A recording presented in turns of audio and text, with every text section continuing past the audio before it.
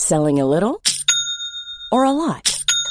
Shopify helps you do your thing however you cha-ching. Shopify is the global commerce platform that helps you sell at every stage of your business. From the launch your online shop stage to the first real-life store stage, all the way to the did we just hit a million orders stage. Shopify is there to help you grow. Shopify helps you turn browsers into buyers with the internet's best converting checkout. 36% better on average compared to other leading commerce platforms. Because businesses that grow, grow with Shopify. Get a $1 per month trial period at shopify.com/work. Shopify.com/work. Hey, I'm Ryan Reynolds. At Mint Mobile, we like to do the opposite of what Big Wireless does. They charge you a lot, we charge you a little. So naturally, when they announced they'd be raising their prices due to inflation, we decided to deflate our prices due to not hating you. That's right. We're cutting the price of Mint Unlimited from $30 a month to just $15 a month. Give it a try at mintmobile.com/switch. $45 up front for 3 months plus taxes and fees. Promo rate for new customers for limited time. Unlimited more than 40 gigabytes per month. Slows full terms at mintmobile.com. This is Little Atoms, a radio show about ideas and culture. With me, Neil Denny. On today's show, Mikki Brammar on her debut novel, The Collected Regrets of Clover.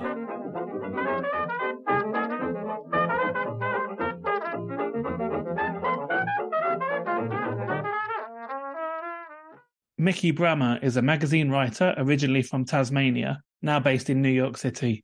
She has spent the past 8 years writing about design, architecture and art for publications including Architectural Digest, Dwell and Lonely Planet. And today we're going to be talking about her debut novel, which is The Collected Regrets of Clover. Mikki, welcome to Little Atoms. Thank you so much for having me. It's a pleasure. Tell us first of all then how you would describe the novel.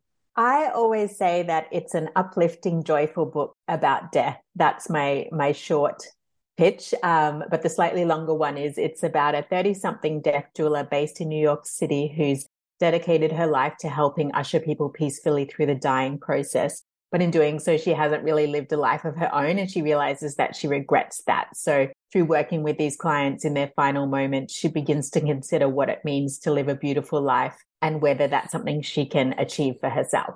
So tell us where the inspiration for the story came from. Yeah, so ever since I was a kid, I'd always had quite a lot of anxiety around death. And that came from, in part, from the fact that our family had quite a lot of death early on.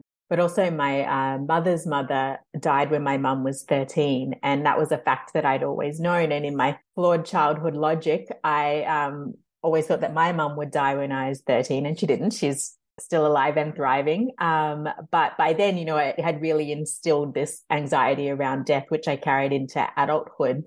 And so I'm also someone who generally, when I'm afraid of something, I make myself do it until I'm not afraid of it. So, if I'm afraid of heights, then I try to jump off the highest diving board and things like that. So I was living in New York in my 30s, and I thought, well, maybe it's time, instead of avoiding everything about death, maybe I could get a little bit curious about it. And so I started challenging myself to look at the things that I would normally avoid. So books about death, articles about it, or podcasts even, and, really just starting to listen and familiarize myself in it and helping me to understand perhaps where the fear came from. And in doing so, in New York, you can go down a rabbit hole of anything. And I happened to go down the rabbit hole of death and started attending talks given by hospice doctors or lectures on Stoicism, because the Stoics were quite preoccupied with mortality and death. Or I went to these things called message circles, and they were kind of like seances. And so through that, I learned so much, and it did start to kind of normalize it for me. And I realized maybe I could take all these things I'd learned and put them into a book that would be joyful and uplifting, so it would be palatable for someone like me who generally has anxiety around the topic. And that's how it came about. I want to ask why we're so reluctant to talk about death, but really that question should be, as you talk about in the book, or as Clover talks about, the narrator of the book, mainly why are we, like white people in the West, reluctant to talk about death? Yeah, you've got it, like very specifically, it's us, in the white people in the West. And, I grew up in Australia, and in the US, it's mostly the same. And I imagine so in the UK as well. I don't know. I think like it's always just been a taboo topic, which seems so ridiculous because it's the one thing that we all have in common and the one thing that's inevitable. And that is what makes it scarier and that's what kind of really drove my fear as well, the fact that no one really wanted to discuss it. And I think the unknown becomes even more scarier. And I think I can't answer why we don't talk about it, but I really hope it will change and that conversations can become more open, which is partly what I hope to achieve with the book. So a death doula, which is what Clover, the narrator, is a thing that exists in the real world. So tell us more about what they do.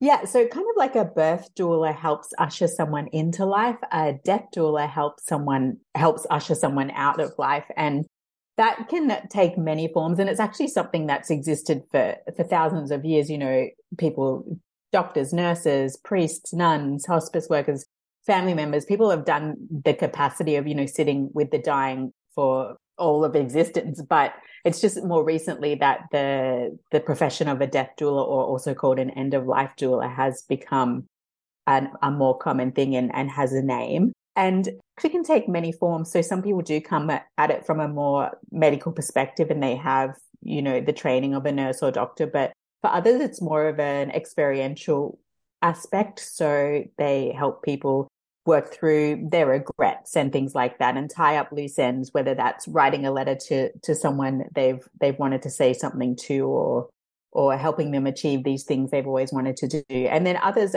it's more kind of clerical, you know, helping get all your paperwork in order, organizing the funeral and things like that in advance so that it's easier for those left behind. And that's what's so interesting about it, is that being a death doula can really take many forms and it can be however you interpret it. And so Clover in this is really me imagining, from what I've learned from speaking to death doulas, how I would approach it if I were a death doula.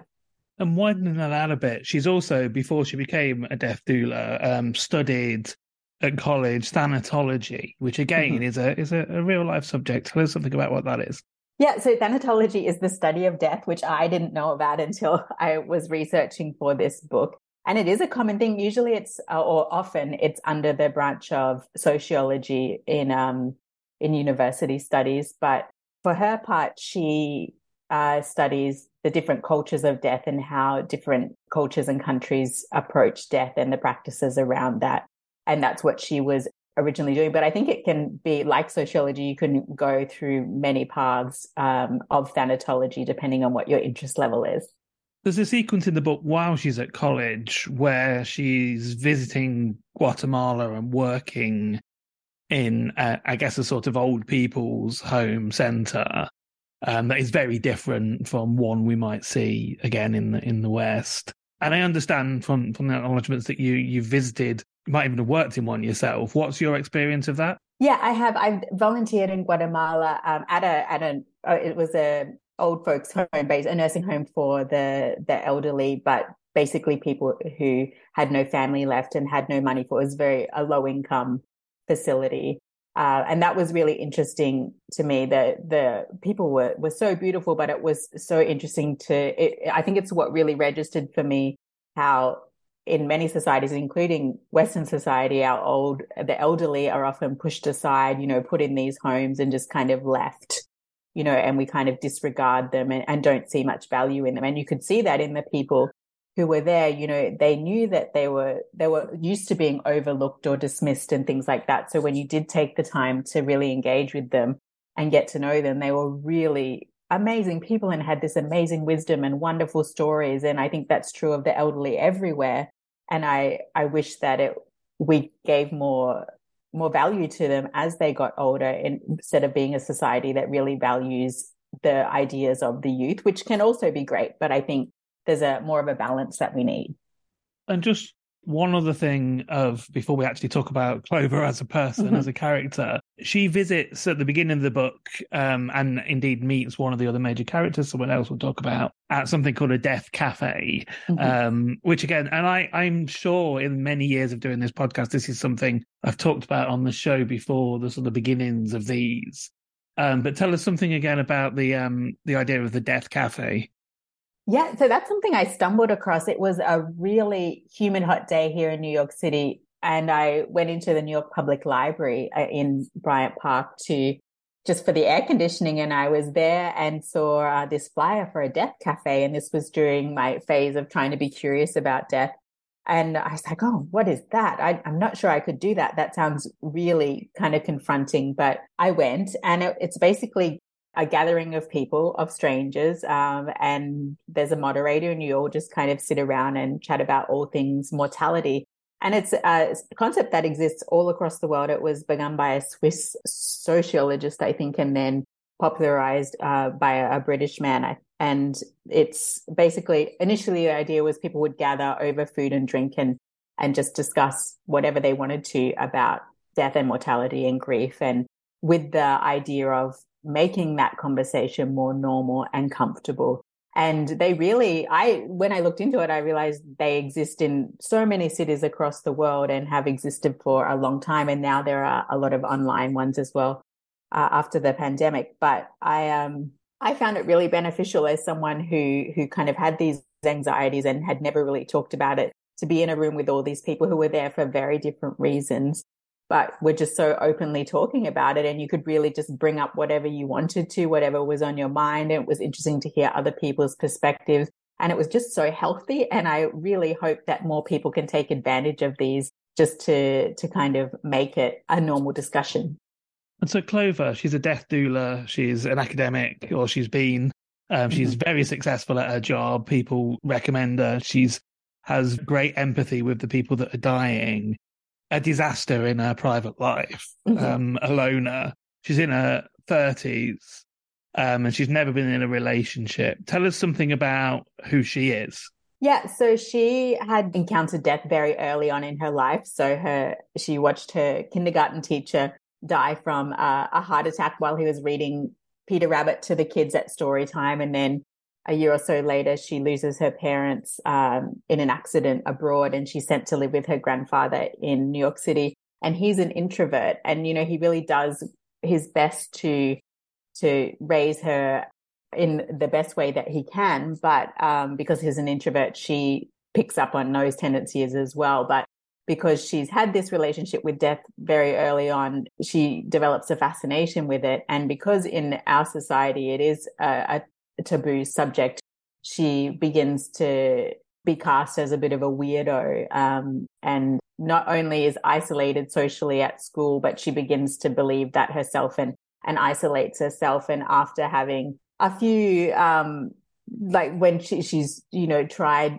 to have a relationship and that didn't go well, so she I think it was like unrequited love, and the hurt from that kind of made her realize that it's just safer to close your heart off and observe the world rather than taking part in it. And I think what's really interesting, I think some people might wonder why she can be so warm and empathetic in her job and really understand what people need, and then not be able to do any of those things in her social life. But I think that's true of many of us. I think in our professional lives, we often wear these masks, and if we're good at our jobs, we know what we need to do, we know what people need. And so there's a confidence that comes in that. And with her particularly, these people she knows are going to die. And so there's no pressure with that relationship because she knows how it's going to end. Whereas in her personal life, she's putting herself forward to potentially be rejected. And that's so scary to her. And she just doesn't know how to act. And so she freezes up like many people do when the moment comes.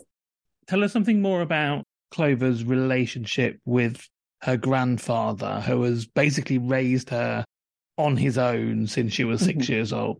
Yeah, so he is a biology professor at Columbia University and really sees the world in a very scientific way, studying its patterns and things like that. And that's what he passes on to Clover, documenting things and recognizing the patterns in people as a way of understanding them, rather than necessarily, tapping into intuition and things like that. So he's raised her with this very specific outlook on life, which really benefits her in some ways, but it also limits her. But because he's been her one person for her whole life, she really has this loyalty to him and really wants to stay true to the way he raised her, and feels a little bit of guilt about the fact that she isn't always living up to what she sees as his standards. And then when she was traveling in her early 20s as part of her studies, he died alone in his office, and she felt a lot of guilt about that, about not having been there for him and not having seen him for about a year. And so that's what compels her to come back to New York City and really dedicate herself to being a death doula and being with these people so that nobody dies alone if she can help it. And that's really what the driving force is. It's her learning to open up to the world, but also throughout the novel, it's her coming to terms with her grief and her guilt over losing her grandpa. I mentioned that she's never had a successful relationship, and I wanted to talk about this rather extreme obsession with rom-coms that she developed. Yeah, so it's a funny thing. I was always really interested in why people binge watch. And I have a lot of friends here, for example, who watch Law and Order over and over, and it's kind of like a comfort for them. And I always thought, well, why is that? And when I looked into it, it's we like to rewatch things because there's a safety aspect to it, because we know exactly what's going to happen. And so when you need soothing emotionally, it's familiarity with characters and situations, and you're still watching something, but you don't have to kind of prepare yourself. And so it really is a way that we soothe ourselves. But she does it to an unhealthy degree because she lives vicariously through these characters in these rom-coms, because she has made the choice to close herself off from that. So the only way she can satisfy those emotional whims is to watch these rom-coms, and also by spying on her neighbors and kind of making up narratives in her head about them. Hiring for your small business? If you're not looking for professionals on LinkedIn, you're looking in the wrong place. That's like looking for your car keys in a fish tank. LinkedIn helps you hire professionals you can't find anywhere else, even those who aren't actively searching for a new job but might be open to the perfect role. In a given month, over 70% of LinkedIn users don't even visit other leading job sites. So start looking in the right place. With LinkedIn, you can hire professionals like a professional. Post your free job on linkedin.com/people today. Hey, I'm Ryan Reynolds. At Mint Mobile, we like to do the opposite of what Big Wireless does. They charge you a lot. We charge you a little. So naturally, when they announced they'd be raising their prices due to inflation, we decided to deflate our prices due to not hating you. That's right. We're cutting the price of Mint Unlimited from $30 a month to just $15 a month. Give it a try at mintmobile.com/switch. $45 up front for 3 months plus taxes and fees. Promo rate for new customers for limited time. Unlimited more than 40 gigabytes per month. Slows full terms at mintmobile.com.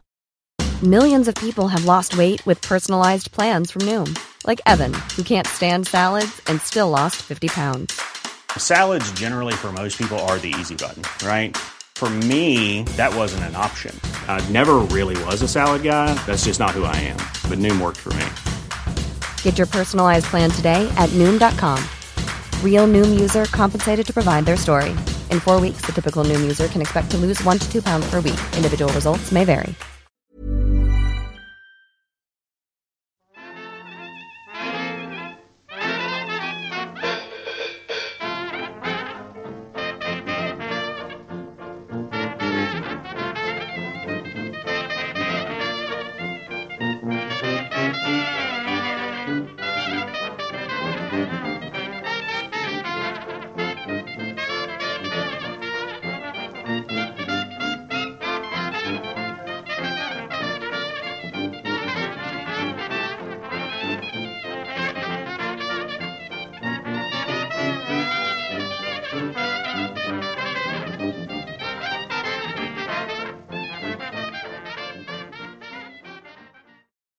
You're listening to Little Atoms. I'm Neil Denny. Today I'm talking to Mikki Brammar, and we're talking about her debut novel, The Collected Regrets of Clover. And Mikki, I want to talk about some of the other characters, just with the caveat that obviously we don't want to give too much away about the story, about what happens. People should read that for themselves. But at one of the deaf cafes, she repeatedly runs into a guy who seems quite annoying to her at the beginning, called Sebastian.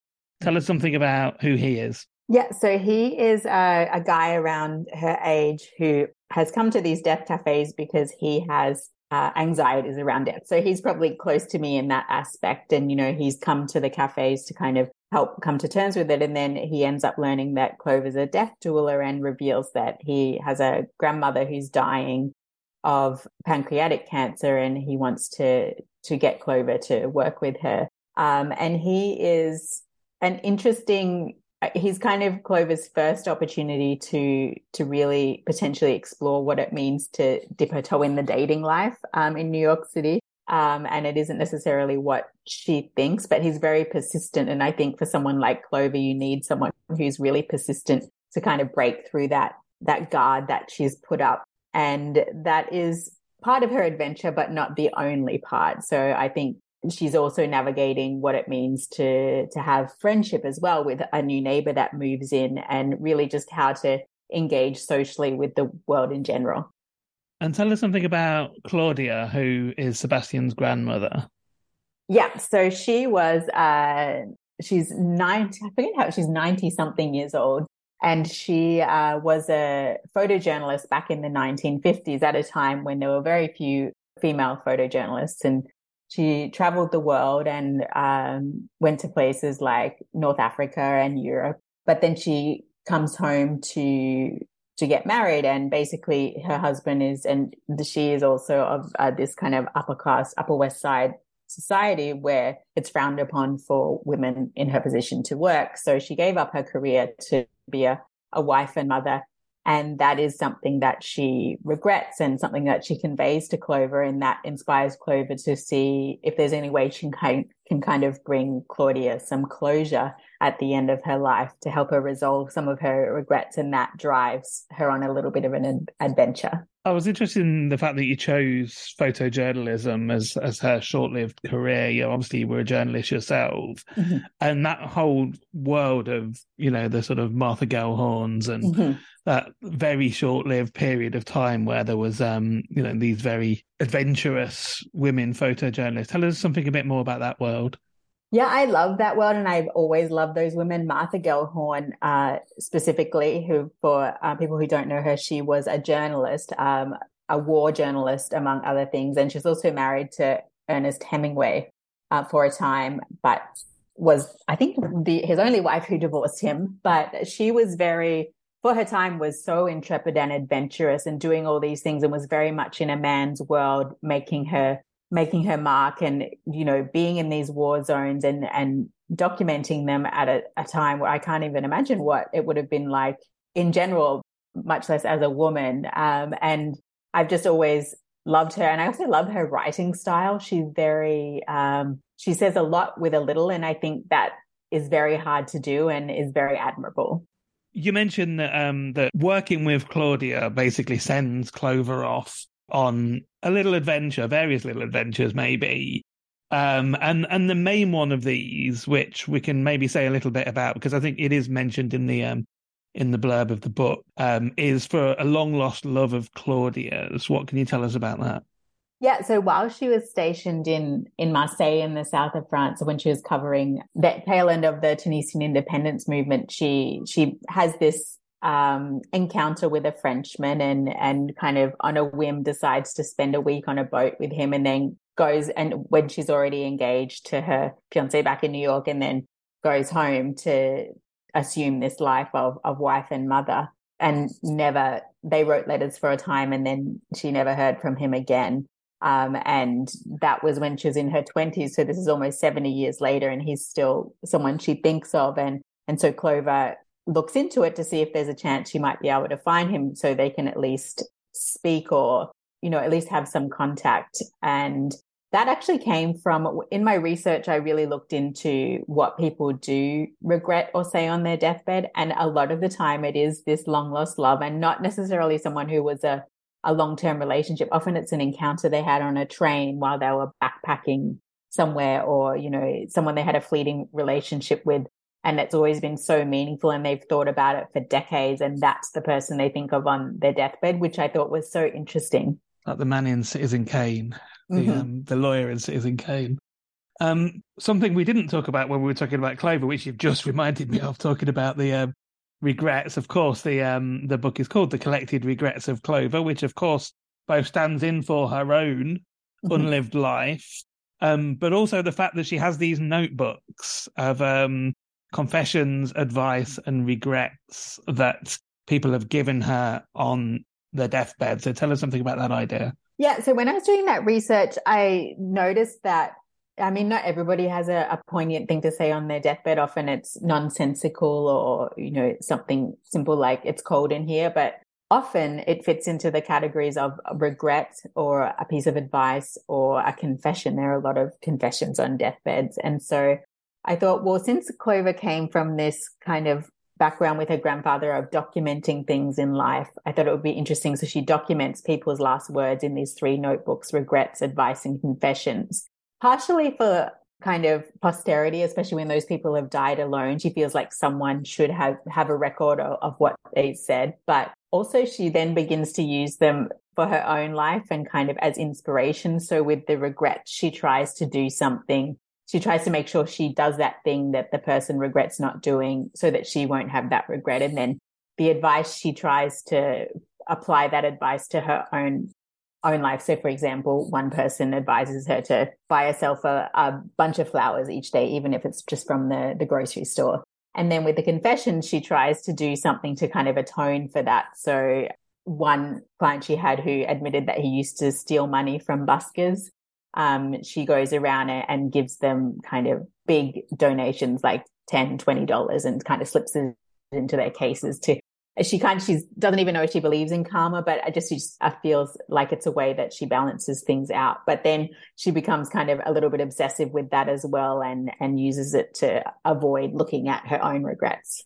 And I just wanted to talk about a couple of other, I say minor characters, but these 2 people who are Clover's only friend and then her sort of new friend, which are her neighbours, Sylvie and Leo. Tell us something about these 2 characters. Leo particularly is a really great character, I thought. Yeah, so Leo is what was the upstairs neighbour. So she's lived in the same apartment, her grandpa's apartment, that she moved into when she was 6. So it's in the West Village in New York, and she's been there for her entire life since then, except when she was travelling.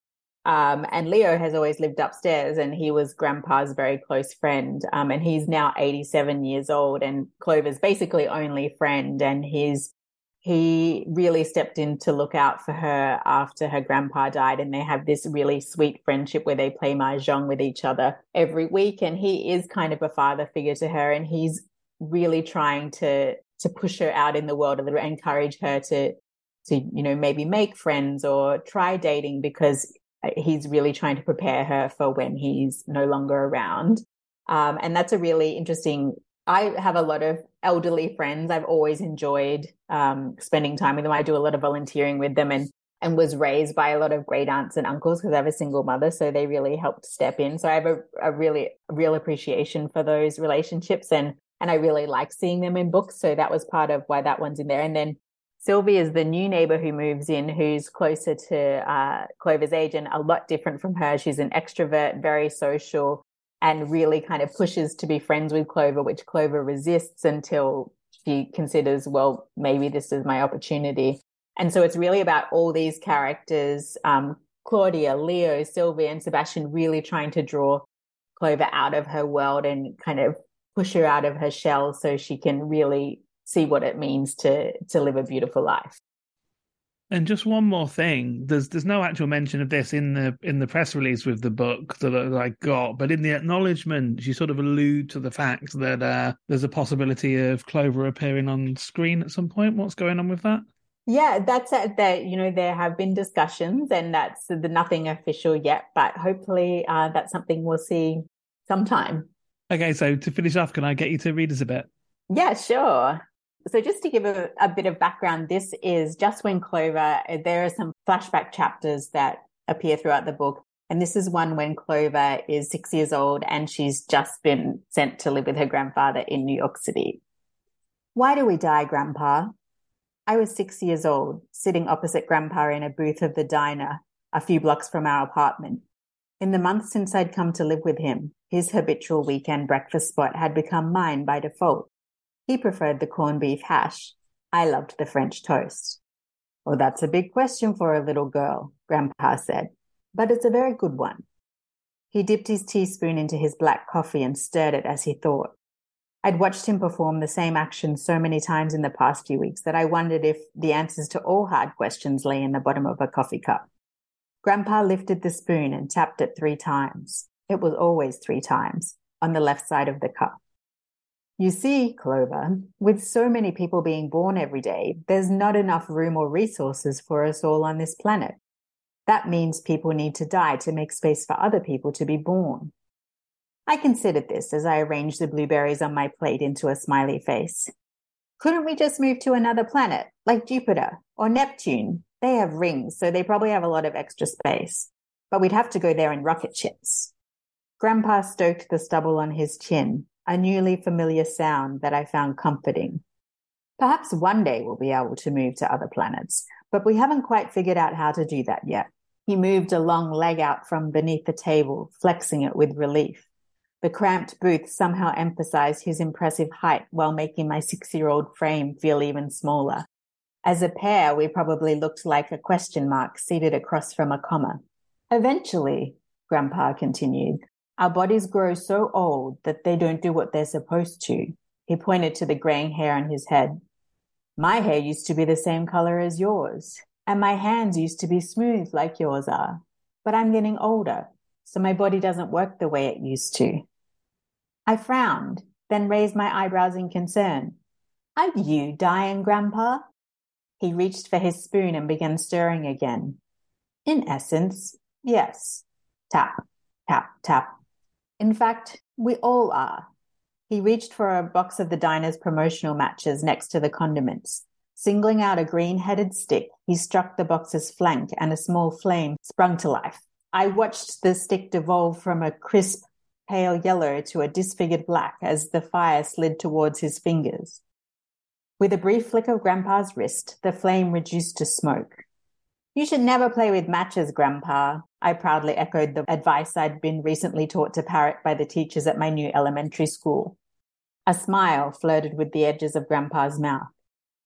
You're right about that, Clover, but we'll make an exception this once so that we can explore your question. Is that okay? I swirled my straw around in my orange juice, deliberating. Okay, but promise you'll be very, very careful. I promise, he said solemnly. Now, let's think of each of these matches as a human life. Pushing my plate away, I propped my elbows on the table and rested my chin on my hands. In theory, Grandpa continued, each of these matches should burn for exactly the same amount of time, right? Right. But sometimes you strike a match and it goes out almost immediately. Other times it stops burning halfway. And sometimes it breaks when you try to light it. Exactly. Grandpa's approval felt like gold. So even though they're technically the same, each match is actually very unique. Sometimes it's not as strong structurally for reasons we just can't see by looking at it. And there are outside factors that contribute, like how hard we strike it against the box, or the dampness in the air, or how much breeze there is when we try to light it. All those things can affect how long a match burns for. Vinyl groaned as I shifted impatiently in my seat. But what's that got to do with dying? Grandpa struck another match with a flourish. As if proving his point, it fizzled out almost immediately. Well, my dear, just as we don't know how long a match will last until we light it, we never know how long a life will last until we live it. And there are often factors that we have no control over. So who decides when we die then? Mummy and Daddy weren't old like you. Why did they die? I watched Grandpa's chest rise, then fall. The inner corners of his eyes glistened as if they held tiny diamonds. He gave a helpless shrug. Unfortunately, those are more big questions that we don't know the answer to. Well, I said, stabbing my French toast with my fork, then we've got a lot of work to do, don't we? So I've been talking to Mikki Brammar. We've been talking about her debut novel, The Collected Regrets of Clover, which is out now in the UK from Penguin Viking. Mikki, thanks so much for taking the time to share it with me. Thank you, Neil, for having me. It's been great. This episode of Little Atoms was produced, presented and edited by me, Neil Denny. Little Atoms is hosted by Acast and published by 89Up. The show is broadcast on Mondays and Saturdays on Resonance 104.4 FM. Thanks for listening.